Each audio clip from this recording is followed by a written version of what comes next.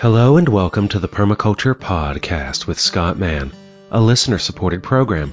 My guest for this episode is Katrina Blair, author of the wonderful book, The Wild Wisdom of Weeds, recently released by Chelsea Green.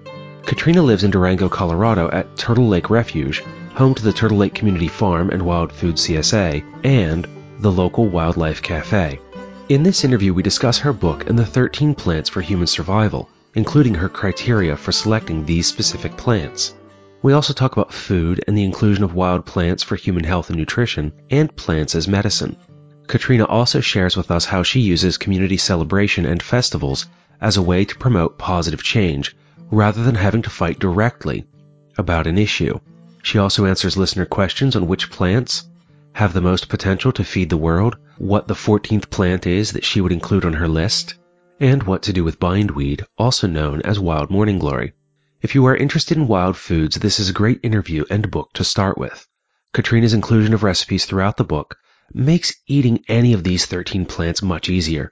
No digging through internet forums wondering how to prepare dandelion root or what to pair with your chickweed. All of that is included within the covers here. Once you've begun exploring those foods, then I recommend you listen to Sam Thayer and Arthur Haynes to learn more about foraging and harvesting wild plants to include more in your diet. Before we begin, I would like to thank everyone who helps to keep this podcast running, as I depend on your generous gifts to pay for web hosting, software equipment, and provide a small income for myself from the work that goes into this show. You make all of this possible. If you are in a place to assist the podcast, please do so by going to www.thepermaculturepodcast.com/support. There you can make a one-time or recurring monthly donation. Now then, on to Katrina Blair. I'll join you afterwards. Then, if you're ready, Katrina, could you give us a bit of your biography and background, how you came to do what you're doing, and then we can discuss your book. Wonderful. Well, thanks so much for inviting me to participate. I grew up in Durango, Colorado, and my family had a unique, I guess, a little bit of a unique background because my mom had arthritis when she was 17, so before I was born. And she went 12 years through Western medical treatments and surgeries and drugs and continued to disintegrate with arthritis. And when I was 2 years old, she got inspired to do a juice fast. And after drinking juices for 4 days, the pain was chronic for her for 12 years pretty much disappeared. And that was a huge wake-up call for her, realizing that there was another route to health. And so at 2 years old, that was my first memory of coming home with this purple popsicle and her telling me, "That's not food, eat a grape." And from that moment on, our family started this tradition of doing green juices twice a day. And so we would do it 20 minutes before breakfast and 20 minutes before dinner. And a green juice was just as simple as going outside and picking some greens, either comfrey we used a lot, or sometimes dandelion, or sometimes grass, and it usually was wheatgrass, or spinach or parsley or anything green, even if we just bought it from the store. And we'd blend it up in the blender with water and then strain it.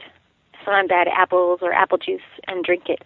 And I think that my mom's orientation towards health, and then my dad, he's a mountaineer and an outdoorsman. He introduced me to the wild and to the outdoors very early on. And so my path became really clear that I wanted to combine the outdoors with the health. And for me, that was wild edible foods. And so right after high school, I actually decided to camp out for an entire summer just to eat the wild edibles by my home. And I had a bicycle, and I would bike up to this camp and stash it in the woods. And I learned so much that summer by eating wild edibles. Although I mostly ate all wild, I brought a little bit of cereal with me, like buckwheat, sunflowers, and flax seeds that I would make for breakfast. But other than that, I really just learned so much. And then I continued on to get a degree in college in biology and was able to do several independent studies on wild edibles. The college that I went to was Colorado College, and you take one class at a time for a month. So I was able to do these independent studies where I could go to the woods for the whole month and then come back and write a paper and continue my intimate studies with the wild plants that way. And so my final project for college was the wild edible and medicinal plants of the San Juan Mountains, which is the mountains right outside of Durango. And then continued my passion for wild edibles with the outdoor world, doing outdoor pursuits and outward bound as well. and then eventually went and got a master's program in holistic health education. And then after that was complete, I came back to Durango to start Turtle Lake Refuge, which is a nonprofit focusing on, our mission is to celebrate the connection between personal health and wild lands. And that has now been over 16 years of having a cafe, and we have a 2-acre farm where we do a lot of education and permaculture practices, as well as wild food CSA, and we make wild food treats that we sell from our commercial kitchen to the different stores, and a lot of education, though, in everything we do. And, it's very clearly to encourage land stewardship practices and promote care for the earth in all of our activities. So that led me to writing the book eventually. I did write another recipe book first, which is it's the story of Turtle Lake Refuge and all these different wild food recipes. And that was published in 2009, self-published. And it's a fun little spiral-bound book that has a lot of information and stories and recipes in it. And then Chelsea Green approached me saying, we'd like you to write a book. And luckily I had been wanting to write this book for a long time, I've been knowing it needed to be written since probably even before the other book was written. But in 2010, I did kind of start taking notes, and then when Chelsea Green approached me, it was like, yes, I do have a book that needs to be written. And the reason why The Wild Wisdom of Weeds wanted to be written is because I'm so passionate about wild plants, and I noticed that there's many plants in the world that are being discriminated against. And it's the wild weeds, the ones that are so common, whether they're commonly found in, edges of gardens or in lawns or on roadways or trails. And in my county, we have a weed control that goes out and sprays herbicides on these plants to try to eradicate them. And as a harvester of wild foods, that was horrifying to witness your plants that you were lovingly wanting to gather or appreciating being killed in this way. And in addition to that, the sprayers of the county happen to be my nearest neighbors. So I have a very intimate perspective on the herbicide practices as far as the big tanks that they're stored in and the big trucks that come to refuel the tanks and the smell and the damage. And I'm also a beekeeper, and the herbicides, when they're sprayed onto plants that the bees forage, which all these Wild 13 are bee forage plants, it's disastrous to the bee colonies. So that's another motivation why this information felt like it really needed to come out into the world to bring our awareness to these practices as humans and quickly change them, where really my goal is that as a human community, we immediately stop the practice of using herbicides and chemical fertilizers on our land to protect the environment and all the creatures living here. And the herbicides, of course, are quite harmful, but even the chemical fertilizers, the runoff goes into the oceans, which is creating a massive die-off on some of the aquatic life there and causing quite a bit of harm. So by appreciating these wild plants and realizing how valuable they are for food and medicine and all these other practices, we can sidestep that entire problem. So the book began from that motivation, and also partly these plants that I speak about in the book, these 13 plants, they're some of the most accessible foods and medicines to humanity. So although I love to go into the wild and harvest a lot of diversity of wild plants for food and medicine, these 13 plants anybody can find, even in the city. You don't even have to go into the wild, pristine locations to access these plants. They're growing, along the sidewalk crack or along the edges of buildings or in a city park. And so they have an incredible availability to humanity that is such a gift and a resource. And that is an exciting shift of the mind, and I really appreciate this permaculture concept of when we see something as a problem, as soon as we shift our lens, instead of looking at that way, where is the resource of this problem? And these wild plants just do that so eloquently. Like, okay, so there's an abundance. They're taking over, as some people say. Well, if we shift that, all of a sudden we are so rich with a resource that is beneficial to the health of the human.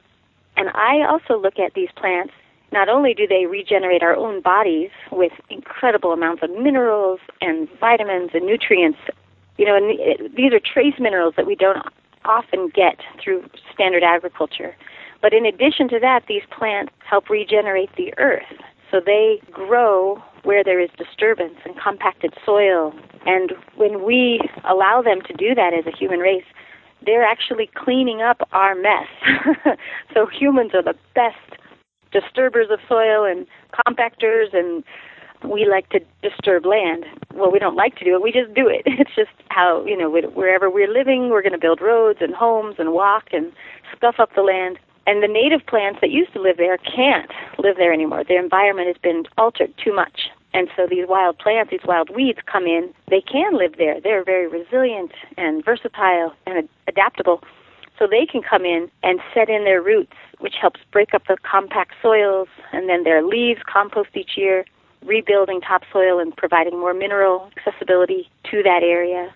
And ultimately, they're bringing back the diversity and basically a climactic ecosystem where the native plants once had, and then through disturbance that changes. And it's these wild weeds that are the vehicles, and they're basically the heroes of the 21st century for humans. As we disturb the land, they come and help regenerate it with us.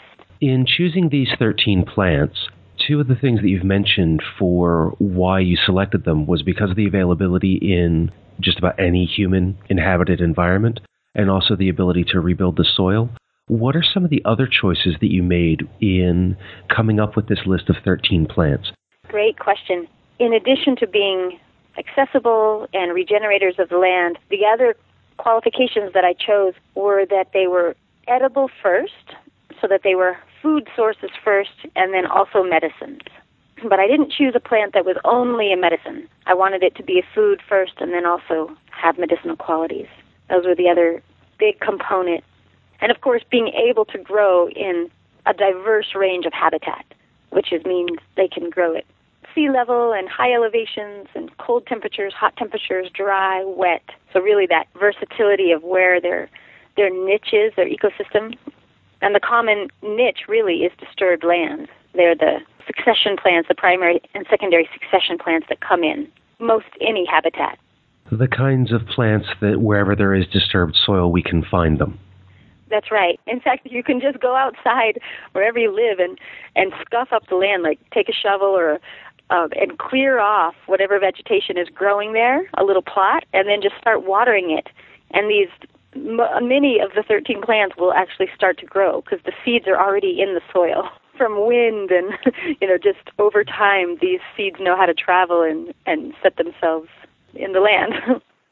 Which makes them very useful for human needs as well as those of the environment.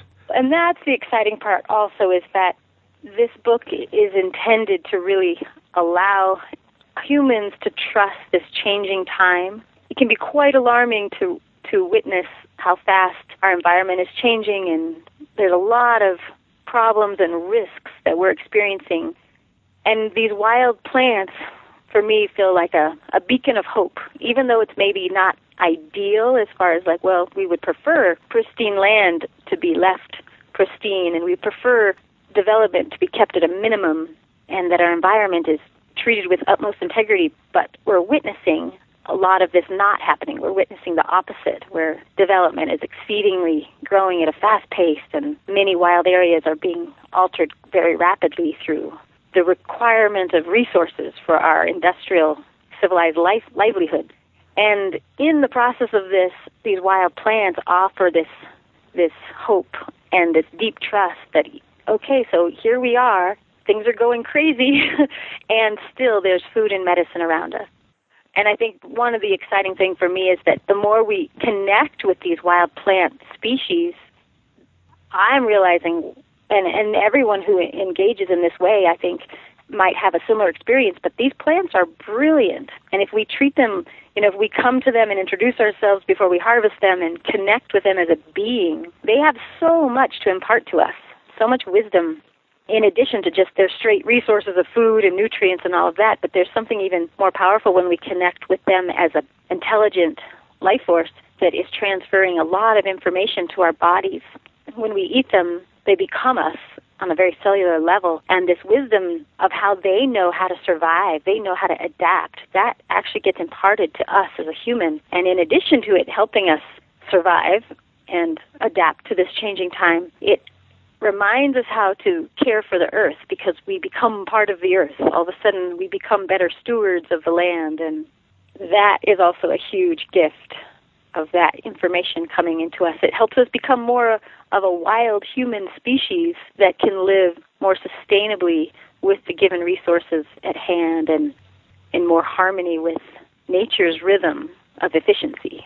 Is it fair to say then that reconnecting with these weeds, with plants directly as part of our regular cycle as diet and medicine, helps in a way to kind of rewild the human being? It does. That's exactly, I love how you put that, to rewild the human being. I feel that's one of the first steps that we can do, is start to ingest the wild food, and it brings us back into that integrity of wildness. Not only just because the plants themselves make our bodies more efficient. So, for example, if we're just beginning that process, we go outside and we harvest a dandelion, and we might pull up the entire thing, although, of course, you're not going to get all the root, and that's a good thing, so it's going to come back, which is great. But I did this just yesterday, and I made a dandy candy. And this is January, so I actually had to dig under the snow a little bit. But there it was, a dandelion. And a lot of the old leaves were kind of withered and yellowed, and even some of them already composting. But in the very center, in the rosette, there's all these tiny little new green leaves that were starting to emerge. So I dug out the root. And what's really beautiful about digging dandelion roots in January is that the sugars concentrate into the root, and the roots become much sweeter at this time of the year. So I dug up this dandelion, which was very exciting. Even though the ground was frozen, I was able to get a shovel in and pop a little bit out, and I washed it up and chopped up the whole thing, the root and the greens, and I mixed it with figs, soaked figs, and raw cacao nibs, and I made these little balls, and this is dandy candy. And, of course, just eating the direct dandelion would even be preferred right there. But I was teaching a class, and so I also wanted to make it delicious, and so I made it into this little candy with figs and cacao also. But integrating these wild plants into our meals and into our rituals of celebration and coming together in community, what is fun is that everyone who eats a little bit of that automatically gets connected to the land where it got harvested, and to the wisdom of the roots that pulled in all these nutrients, and that were connected in symbiotic relationships with microorganisms and even the trees and the bushes nearby. And, of course, this dandelion has been growing here for year after year after year as a perennial. And so each season it gets deeper and deeper in its relationships. And that's something that is quite profound when we compare that to commercial agriculture, which tends to grow annual crops. And so, corn, broccoli, wheat, whatever, these are crops that get planted and then harvested in one season. And so there's no time for those roots and those relationships to get established and go deeper and deeper. And, of course, the nutrient content doesn't have time to even get as dense as a perennial dandelion. One of the things that I really appreciate about your book is I've read Sam Thayer's books on foraging, Arthur Haynes as well, Ancestral Plants. I really like their books for the amount of information that they have. But one thing that you share with us throughout with these 13 weeds is that you share recipes, things that people can make with these plants, rather than just going out and going, okay, I have a pile of greens, now what do I do? Right.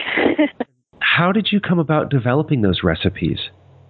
Well, I found that I wanted to share my passion with wild foods with people, and similar, just realizing, this is going to help humanity. The more of us that are wild food eaters, the better of a human population we can be. The more awareness that we have of these plants and their uses, we will naturally start to respect the plants and their environments better. So it felt important that I share these wild plants with my community. So I, about 16 years ago, started a little cafe, a wild food cafe called Local Wildlife.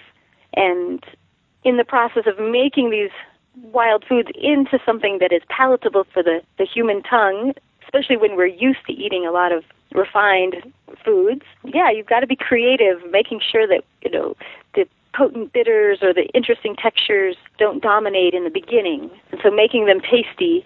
And what I did is I just experimented. I would go out and harvest and then just allow, what else do I have in abundance or what's available, and then just put combinations together. But it's not just me. After 16 years of doing this, I have many people who come through who become wild food chefs, and they may never have worked with wild foods before, but after a very short time, anyway, it's a relationship that evolves, I think, when we're open to just listening, and then we want to serve our community the best food we can, and then it's these plants that sort of sculpt the recipe themselves. And of course, there's been some that weren't so successful also, but over time, those get, let's not repeat that one.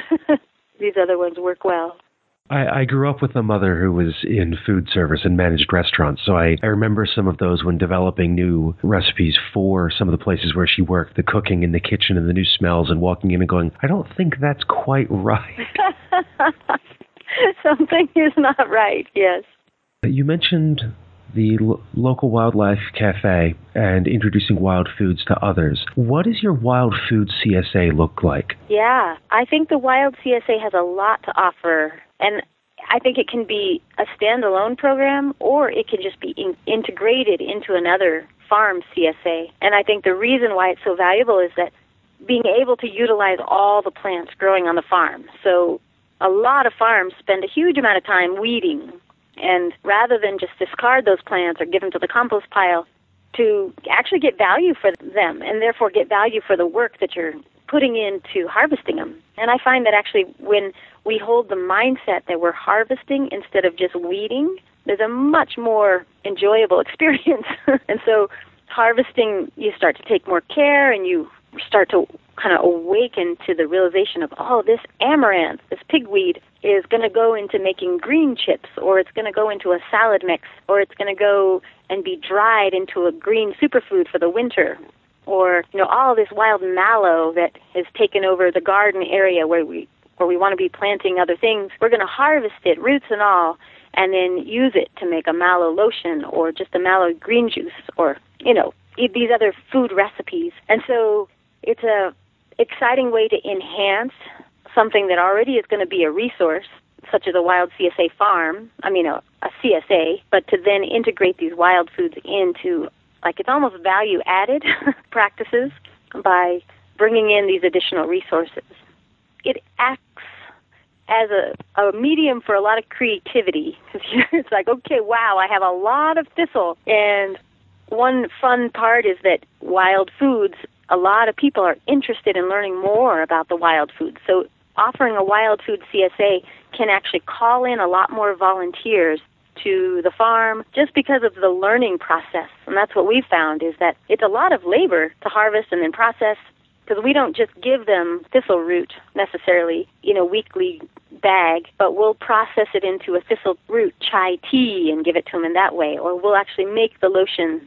In the beginning, I think people need to be sort of handheld. What do I do with this new wild thing? So a lot of information and labels, as well as actually made products, help. But in that process, it can attract a lot of volunteers to come and help you do the labor. So then it's a little more social event where there's education that's happening simultaneously. And that way it's not so, if you're just paying somebody to do all this, it could be a little harder. But if it's a kind of an exchange of learn and work at the same time, then it becomes feasible. And when we've done our CSAs, this will be our 4th year, we decided to keep it pretty small to begin with. We've just asked that 10 families can be part of our wild CSA. So we kept it on a small scale just to make sure that we could handle the amount of labor it took and make sure that we have enough wild foods. And anyway, it's been no problem as far as, I think we could expand it to a larger community if we wanted to. Just it depends on, we have a refrigerator that we put all the bags in for when people pick it up. And, just logistically, each farm has to figure out how they can manage how many participants. But for us, we kept it small in the beginning. But it is a great resource that adds an additional income into the business. And is your commercial kitchen also a part of that, because that allows you to create secondary and tertiary products? Yes, and we do use our commercial kitchen to make these extra foods. That's right. Yeah, and for us, we have a wild food lunch at our cafe every Tuesday and Friday, and our wild CSA pickup day is Tuesday. So we have people come, and they come to lunch oftentimes, and then they pick up their goodie bag. And anyway, but that morning, it's a very bustly morning in the kitchen and the growing room spaces. We actually got kicked out of the kitchen, and we have to set up tables outside to do a lot of our wild food processing, because it's quite, well, not dirty, but like there's roots and there's big leaves and twigs, and, you know, it's quite, we take up a lot of space. So anyway, we're out in the carport under tarps with tables, and then when we need to make something in the kitchen, we'll go in and make something, but then we do a lot of our processing outside. And that's actually really fun, too. It just sounds like it would be a lot of fun to be surrounded by friends and family and volunteers and be processing and preparing those wild foods. Yeah, it's really beautiful when you see, you know, all these flowers and roots and leaves and stems laid out in piles, big piles on various tables, and everybody's working on their little piece. It's very exciting because it's new and creative ideas start coming, and then we're labeling and packaging in little ways. We're like Santa's elves with wild foods. That mention of community leads to a question from one of the listeners, Sean. She was wondering about the Dandelion Festival and what you do at the farm to build community. Oh, that's a great question. I think when we're wanting to bring wild foods back into our communities, it's all about coming together and making it a celebration. And I found that that's the most effective way to fight something. Like, for example, for me, I wanted, and I still do, want to end the practice of spraying herbicides on public lands. And that could be considered a fight, and at times I've had to fight, but I've found the most success comes when I promote something instead of fight something. So if I fight against, that actually drains my energy quicker than when I have energy to promote. So it's almost like, okay, I want to end this, so I'm going to promote this. I want to end herbicides, so I'm going to promote dandelions. And that was the motivation for starting the Dandelion Festival, was to shift our counties and cities' spraying practices and bring more of an awareness to the organic land stewardship movement. So we started the Dandelion Festival as a celebration where we harvested all these dandelions and gave it to the breweries in town. We actually have 6 breweries in our little small town to make beer, and they made a dandelion beer for the festival. And then, you know, we invited speakers and lots of music and a lot of booths. It's just a big festival day in the park, and it's around May Day, so we had a big maypole dance as well, and a lot of activities, and it's worked. It's almost like there's a momentum that's been building now. This will be our 7th annual Dandelion Festival, and people have come to just expect it. It's their favorite festival of the entire year in our town, and, you know, it's a very, very fun, playful movement that now is just gathering support of more and more people automatically saying, of course I want that. Of course that's what needs to happen. So I think it's really important that we bring our community together in celebration towards where we want to go. And that helps end things we don't want without having to focus on the fight so much. It shifts that perspective to a positive one. Right, and much more people want to join in on something that's fun than something that, ooh, that sounds stressful. Yeah, that's right. And it's worked. I mean, we've shifted from having no organic parks in our town. Now over a third of the parks have been managed organically, and it's a continual process of learning, and we're going to continue adding more parks in and keeping the education going. And, of course, it's a slow process. It's not always easy to shift overnight an entire system, a new municipality and all their practices and equipment and everything. But if we don't give up, you know, we're not going to go away. It's going to happen, even if it's at a little slower pace than we'd all like. It's one of the changes for me in practicing permaculture is that now I'm thinking more about generations from now and not just tomorrow. And the municipality that I live in has been here for well over 100 years. I can't expect that it's going to be different tomorrow or the next day. That's right. And that takes patience, sometimes more than other times. But that's the good attitude to keep sustaining our own self. Like, okay, little steps. And sometimes I'm noticing it's like, okay, 2 steps forward and then 1 step back. Then hopefully the dance keeps going. Well, I have a friend who's a rock climber and a mountaineer, and I asked her once, how do you climb a mountain? And she just said 1 step at a time. That's so beautiful. I have a little song I'm going to sing you. It's a sweet song that came when I was on a walkabout one summer. It just goes, I put one foot in front of the other, and I do trust this path that I am on. I ask the divine for guidance. Lead me by the joy in my heart.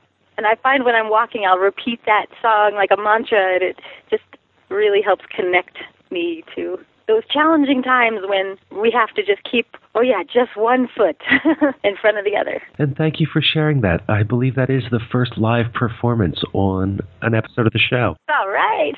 Following up with Sean's question, she had one more about the plants specific to the book, which then leads into two other questions that came from Jeffrey. But Sean's other question was, she was wondering which of the 13 plants do you feel has the greatest potential to feed the world, and why would you choose that one?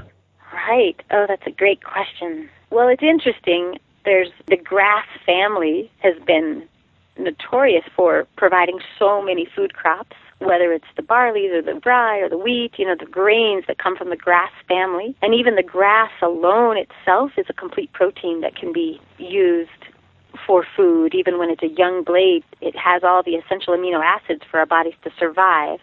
But that's a hard question. Let's see. I don't know that I want to settle on grass as the one, but that is, I think early on, when I was in college and someone asked me, like, if there was one plant that you could live on, I did say it was grass, both because, you can eat the greens, the roots, the seeds, but it's interesting because dandelion, which would be another one, it's also a complete protein, and the roots are a little more meaty like a potato, and the greens, of course, are very nutritious, and then even the seeds are packed with nutrients or can be blended into making a milk or flour. Or if I could take that question in another direction. Okay. Without necessarily settling on one that would for feeding the world, what would be the first plant that you would recommend people experiment with and try? Okay, great. And then, as you said that, amaranth was the other plant in Lamb's Quarter. Both of those two actually came up as such strong plants for surviving because of they're also complete proteins, packed with nutrients, the seeds, the quinoa and the amaranth seeds. So easy to harvest year-round. Even in the winter, the seeds are still contained in the dried-up stalks, and then the greens are also really high protein sources, so they would be another great one that could feed the world. And actually, amaranth used to be 80% of South American culture's diet and nutrition and protein content. So it really did feed the human population way back in the Mayan and in the Inca time. So that's kind of a fun plant to bring back to life is the amaranth. And as far as the very first plant I would encourage someone to try, I actually think mallow or chickweed would be a great plant to go for because they're very mild flavor. Mallow is just a real mellow, it's a very mild and mellow, gentle flavor. And chickweed also is very delicious, like a spring green, but without any bitter. And then purslane is another one that's juicy and a little sour, but not bitter at all. So mallow, chickweed, and purslane are three fantastic plants to just start to nibble on a little bit at a time and see if you like it. That gives us then 4 plants to feed and save the world, and then 3 to start with. Perfect. Well, and that's one of the things that I thought about was getting to a list of just 13 useful plants with how many edible plants there are in the world, and why I was interested in your criteria of how you got to where you were. And those 13 kind of do become the essentials. To whittle them down much further becomes that much more difficult. It really is. It's interesting. And the question of what is the 14th plant, in making that 13 list, I did have some runner-ups. And I was thinking, somebody in the mint family would be important. But then when I really went into it, I didn't see mint growing absolutely everywhere. It wasn't where I could walk off an airplane and see it growing in the cracks of the walkway.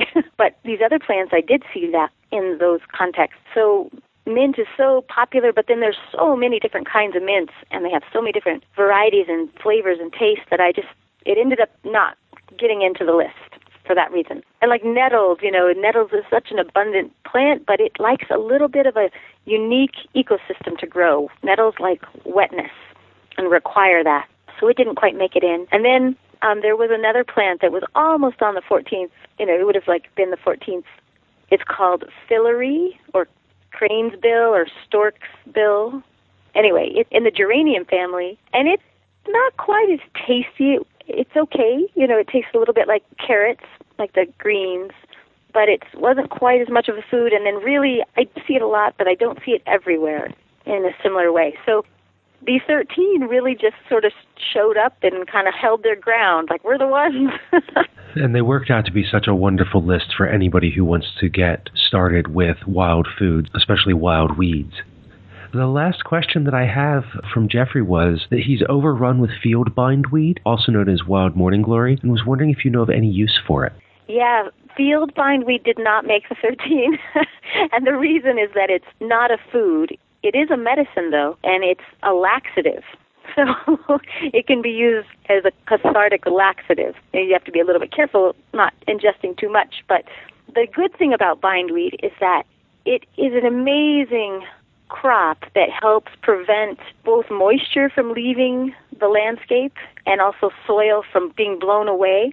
So it actually helps conserve topsoil. And as we know, any gardener may know this, but the bindweed roots just go down and down and down, and it doesn't matter how much you try to pull them up, you're never going to get the full root, and it's always going to come back eventually. But the good thing is that by doing that, it's drawing up nutrients that we wouldn't get into our annual garden plants. And so if we think of it as it's a topsoil conserver and a good water conserver, and then when we do pull it out, I even think of, when I'm weeding bindweed, I'm still harvesting it for its nutrients, and then I'll use it as a mulch. So I'll pull up as much of the root as possible and then flip it upside down and let it compost back into the soil to replenish the nutrients of the land. So yeah, it's not a food, but it is a medicine, and it does have value. Well, one last question that I was wondering, because we've talked about the plants as food and as medicine. Are you looking at the plants as medicine just from a nutritional standpoint, as something that we take into our body that helps to heal us? Or also looking at specific uses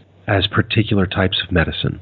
Oh, that's a great question. Yes, actually both. Each of these 13 plants are food, and when food, when I like Hippocrates' saying, let food be thy medicine. So when we eat these wild plants as our food, we actually don't need further medicine because they keep our bodies efficient and tuned and healthy. But then when we find ourselves out of balance or, excess in different ways, and we need a medicine, or we're just in a situation where we got bit by a snake or we got an infection or whatever, these plants can be a specific medicine use also, such as plantain. It's a fantastic plant as a medicine to draw out infection. Or mallow is a fantastic medicine for drawing out congestion in the body.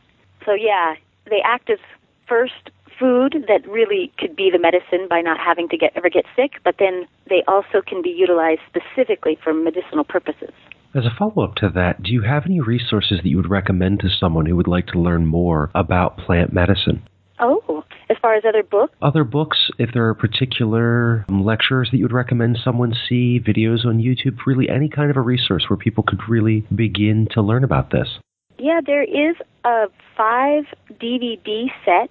It's by Marcus Rothkranz, and I think it's Wild Food for Free, something like that. But if you looked up Marcus Rothkranz and Wild Food, he has a great DVD set of different people around the country and the world, I think, that are utilizing wild foods into their practices and their diets and their lifestyles. And so that's a nice way of just seeing how other people, what their take on it all is and what their advice is and how they do it. So that's one. And there's definitely some other great books of local resources. I think, because we all live in different places, certainly the common ones, such as in the book, they can be found everywhere. But then there's regional plants that only grow, in these specific places. And so finding a local person who could take you out on a plant hike is invaluable because you get to go and meet the plant in person and go with someone who can, safely say, yes, that's definitely what this is.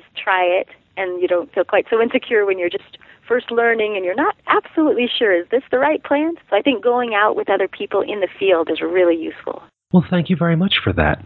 Yeah, you're welcome. And I'm actually in a place also where I'm traveling and I'm speaking, and so I enjoy going to new places and meeting new people and taking people out when I'm there. So put that out into the world. Who knows if, I'm welcome to receive calls or connections if that wants to happen. And I will certainly give people plenty of information to find you, both through the website, through the book, and elsewhere. As we draw this interview to a close, is there anything else that you'd like to add to the conversation for the listeners? Well, I'm very excited and inspired by the enthusiasm that I've been witnessing with many people around the world who are getting interested in bringing more wild into their lifestyle and their diets and using it as medicine. And so I'm just really inspired by that and appreciative of the rewilding that is happening currently with our human societies. So I guess I just give thanks to everyone who has some interest here, and I look forward to continuing to keep learning together as we go deeper.